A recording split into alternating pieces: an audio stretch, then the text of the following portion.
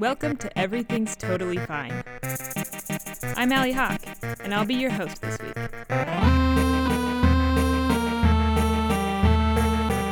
Every other Tuesday, we bring you people who share stories about their lives. These aren't just any people. They're the toughest we can find. Join us to hear about the times we pretend everything's totally fine. This week's guest has hiked to the top of Upper Yosemite Falls, which is America's highest waterfall. She graduated from the University of Florida with 2 bachelor's degrees and a minor. She has blue hair. Erin is a senior organizer at a tech company called Nation Builder, and can occasionally finish a large pizza all by herself. I was sitting at a table once with a group of people, and we were bitching, complaining. Really bitching. And Erin came up and sat down with a smile on her face and listened for a little bit, and then got up and said, "I'm going to leave. This is really negative." And then with a smile on her face, she just left. Yep. And I was like, wow, that was awesome. Because it was so honest, because we were being negative. It was so negative, and I remember being like, I can't contribute, and I don't want to listen, so bye. And you didn't even ghost it, though. You announced your exit. So Erin has been described as the Leslie Knope of The Office. No way. Mm-hmm. I don't know. Well, who do you think you are? I think I might be Jerry.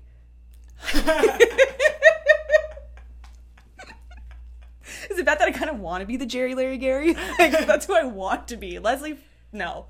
You know, it's not bad. I think you should own that if that's Someone's got to sign up for it. Yeah. Jerry stories are essentially what this is about. Yeah. The times in your life when you have been Jerry. Yes, which has been too often. Where should I start? Florida, probably. Yes, it all begins. Yeah, it all begins in Florida, and that's probably where the best ones have happened. Probably when I was in high school. I hung out with the whole group of kids who were the smokers, everyone, the potheads. Oh, you were badass. No. we'll get to the point where you're like, oh yeah, right, Jerry. So I hung out with all these kids, and my boyfriend was a big part of it, and they all smoked before school every day. I never did. Before school, Before school, yes. And I was always like, you guys are crazy. Don't do that. They're gonna, the teachers are gonna know. How many mornings did you spend sober with people getting stoned? 2 years. 2 years of mornings. 2 years of mornings. So you probably still smelled like weed every day. Oh my God. And the teachers knew that I associated with these hoodlums. So it's not like I was really protecting myself. They were secretly probably thinking she's definitely high. But really I was like, no, I'm too scared. I'm not. Yeah, you were just an innocent girl in a hoodlum's body. Yes. And I remember they would hide the weed in socks in bushes. It was so ghetto. And I was like, you guys. That's so, why socks? I don't know. Okay. Because I think maybe they thought that, if you saw, a sock in the bush, you'd be like, oh, I don't need that sock. But, if you saw weed in a bush, you'd probably take it. You need that weed, yeah. So, I guess they were being kind of smart, but so stupid. And so, I remember every morning I'd hang out with them, but, I wouldn't smoke. And one morning, I knew I was going on a field trip. Mm-hmm. And I was in this marine biology class, and we were going to, I think it was the Keys or something. And I'd signed up because, screw it, I'm going to be out of the classroom. And so I remember my boyfriend was like, well, you're not even going to be technically in school, so, why don't you just smoke? Check it out, see if you like it. And I was like, yeah, that seems like a really good idea. Totally good idea. What grade were you in? I was a senior, so I must have been, I was probably 17. Okay. Yeah, 17. So we're in his car smoking at, a playground where there's, children at 7 a.m. And are you feeling comfortable with it since this is the first time you're gonna is it the first time you got high or just... No. It wasn't the first time I got high, but it was the first time before school. Mm-hmm. So I was definitely nervous, but I had convinced myself. I was like, this is fine. I can do this. I can go to school high. I hang out with the cool kids. I can do it. So you have a little pep talk after 2 years of hanging with cool kids. You're finally letting yourself belong. Okay. Oh, God. And I smoked, and I remember I walked in, and I was, fine. But then as soon as we got on the bus, it was just awful. Oh, no. And awful. Was your boyfriend there, too? No. So, yeah, so this is the thing. We got high together, and then he, went to regular school, and then I got on a bus with a bunch of people who were not high. No one on that bus was high. No, they're marine biology kids. Yeah. And I remember my friend Katie, who I was in the class with, she definitely, she never smoked. And she could tell that, something was wrong because I was, shifty and, freaking out. She's like, what's going on? I was like, I have to be real with you. I was like, I'm so high right now and I have to get off this bus. I was freaking out. And I just remember being on the highway and being like, this is a bad idea. I don't know why I did this. This is not okay. And what were you thinking was going to happen? I was just paranoid. I just remember at a certain point, I was just like, this is bad. I can't be on this bus right now. I'm the only one on here who's high. I was like, what the hell? And then I remember at a certain point, our teacher came on like a microphone or something. She's like, so we're actually headed the wrong direction. Like we were headed north instead of going down to the Keys like we were supposed to. And I was like, see, I was right. I was like, we're not even headed the right direction. It's because I'm high. It's because I'm high. And I remember as soon as that happened, that's when I like justified. I was like, everything I'm thinking is right. Oh yeah, like my what's happening in my brain is controls what's happening for everybody. Therefore, my mistake yes. is affecting every single person on this field trip. We're now going to the wrong part of Florida, and it was the worst bus ride. So then after that, did you ever get high? No, before school. No. There was. I remember I got back and I like talked to my boyfriend. I was like, never, never again.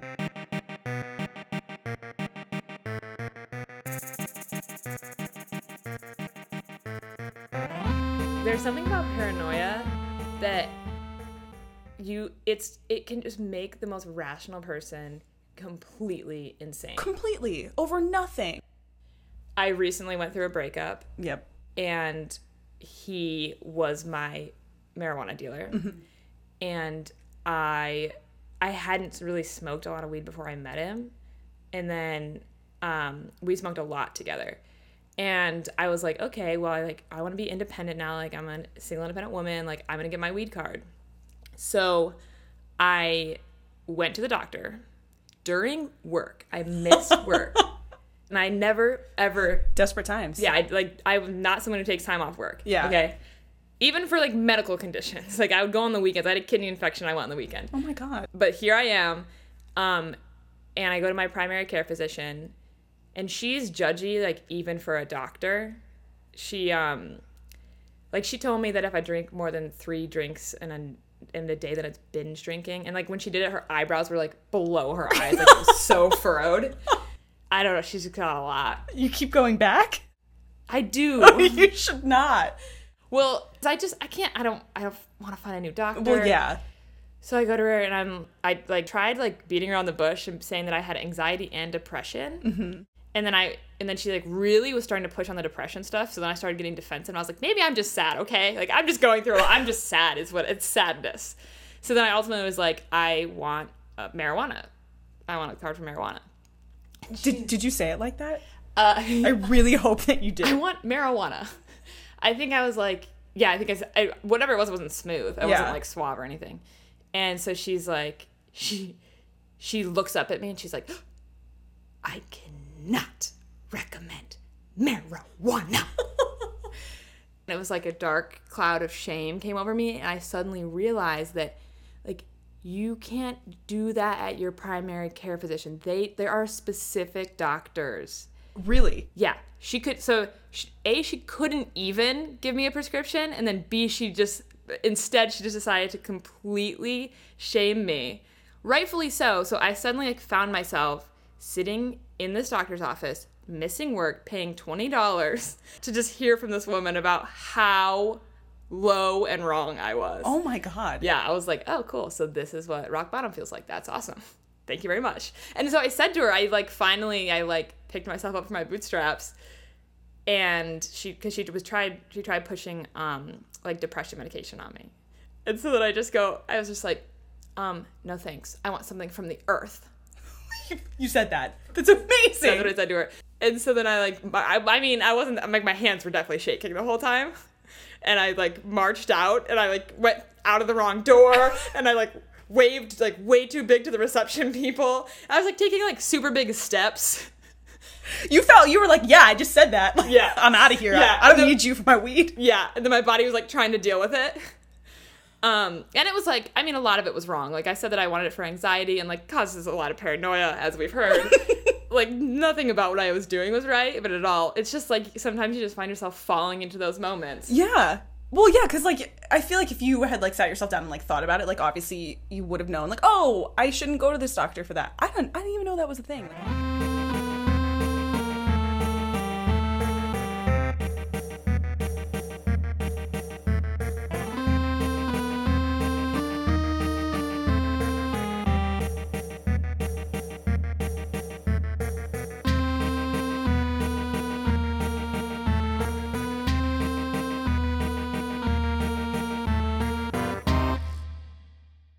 Okay, so you have a nose ring story. Oh, God, yeah. Yeah. That I think is like the ultimate, like, just stupidest decision I've ever made. Nice. Like the first time I took ownership of a decision, like as an adult, and it was the worst decision I could have made in high school. What grade is this? It was either junior or senior year. Okay. I think I maybe hit a moment senior year and was like, fuck it. It sounds like you may have. That may have happened for you. Oh, God. Me and a group of my girlfriends were talking about getting some piercings, and me and my friend Grace talked about how we wanted to get our nose pierced. And then my friend Kristen was like, oh, yeah, I want to get my belly button pierced. And my friend Melissa was like, I want to get my nipples pierced. Whoa, Melissa's a fucking wild child. Oh, yeah, Melissa doesn't fuck around. So yeah, we were all talking about it, and then our friend Samantha, who was definitely the wildest of the group. So that's Samantha, but a Z. With a Z, yeah. That's inferred that she's the wildest. Yes. How can she top nipple piercing? Well... Okay. Yeah, she can. I'm ready. She can. We went to her because we knew she would know what to do, because none of us were 18 at that point. So it's not like we could go to like a tattoo shop and actually get this done properly. Mm-hmm. But we were all convinced that we had to get these piercings. So Zammy was like, oh, well, I know a place in Miami that we can go. And so she's like, well, I'll drive you guys down there. I go down there all the time. We didn't really ask any questions because, like, whatever. We've been friends since middle school. Like, we trust each other. So we get in her Mustang, like 6 of us, and drive down to Miami, and we pull into a flea market.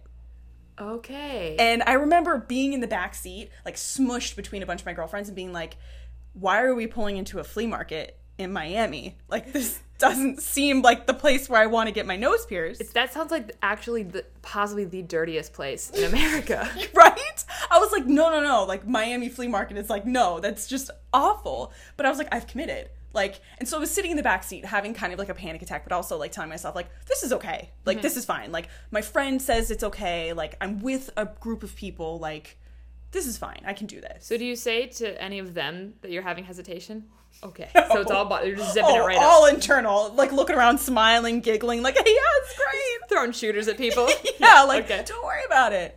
And so we walk in, and we're walking past, like, tomato vendors and people who are selling like tchotchkes, and like then we get to a like piercing booth. I just remember looking around and being like, it doesn't seem sanitary for this guy to be next to the guy who's selling like meat sandwiches. Like, this doesn't seem right. But of course I'm still internalizing all of this, and I'm like looking around like, yeah, let's do it, like, this is gonna be great. And at the time I didn't have a job either, so like the money I was using to pierce my nose in a flea market was my stepdad's. Like, I remember, like, before, because we did it on a weekend, and, like, I remember that Friday, he's like, here's $40 this weekend. He's like, don't spend it all in one place. And in my head, I was like, I'm going to put something in my nose with that. Thanks for that. So it was, like, this little booth, and then this guy walks in. I was like, hey, Zammy, what's up? And I was like, this is so shady. Like, why do you know this, like, 17-year-old? You're, like, clearly 30. What did Zammy do at that flea market all the time? Tattoos and piercings and stuff. And so we all went one by one and got our piercings done. What number were you? I think I was no. I was either the first or second. It was either Grace or me who got their nose done.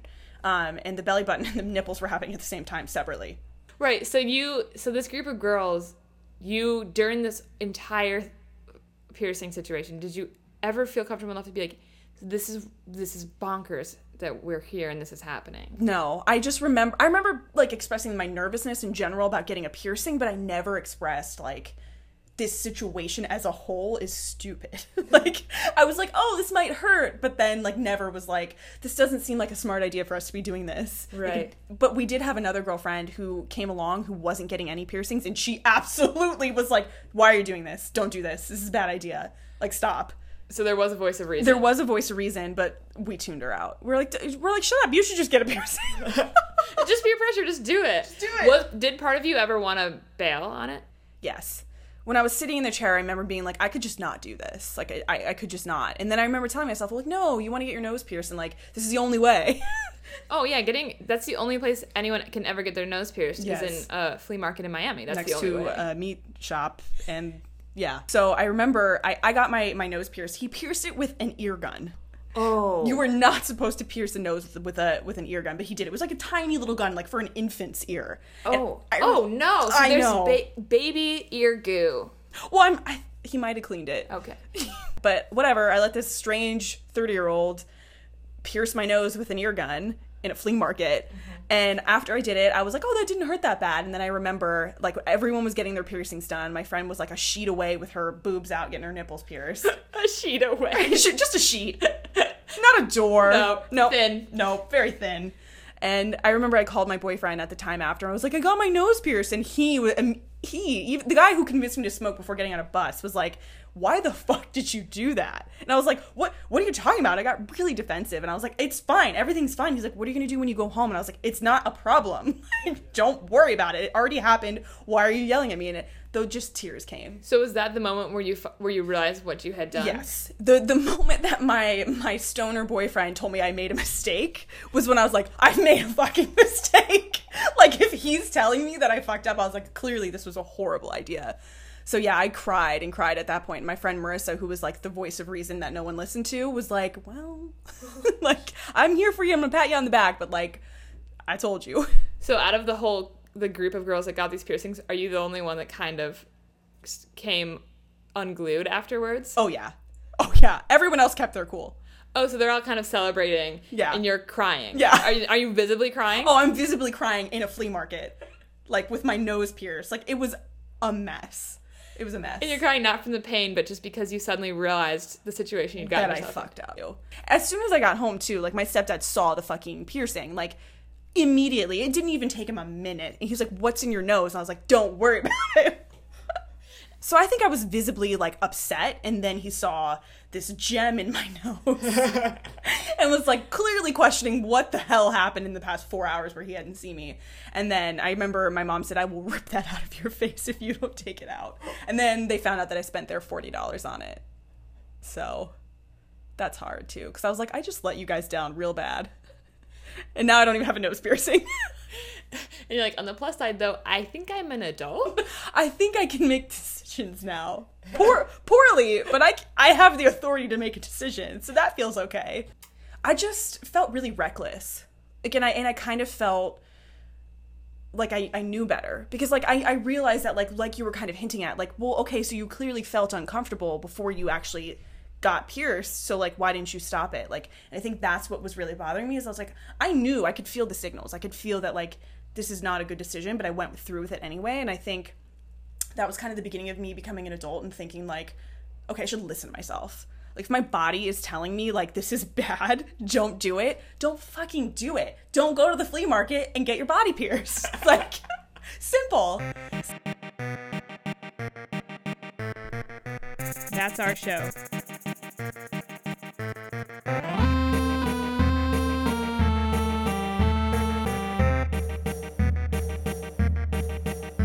Art by Jen Hamilton. Danny Janino composed our theme music. Also this week, special thanks to Annie DeBrock.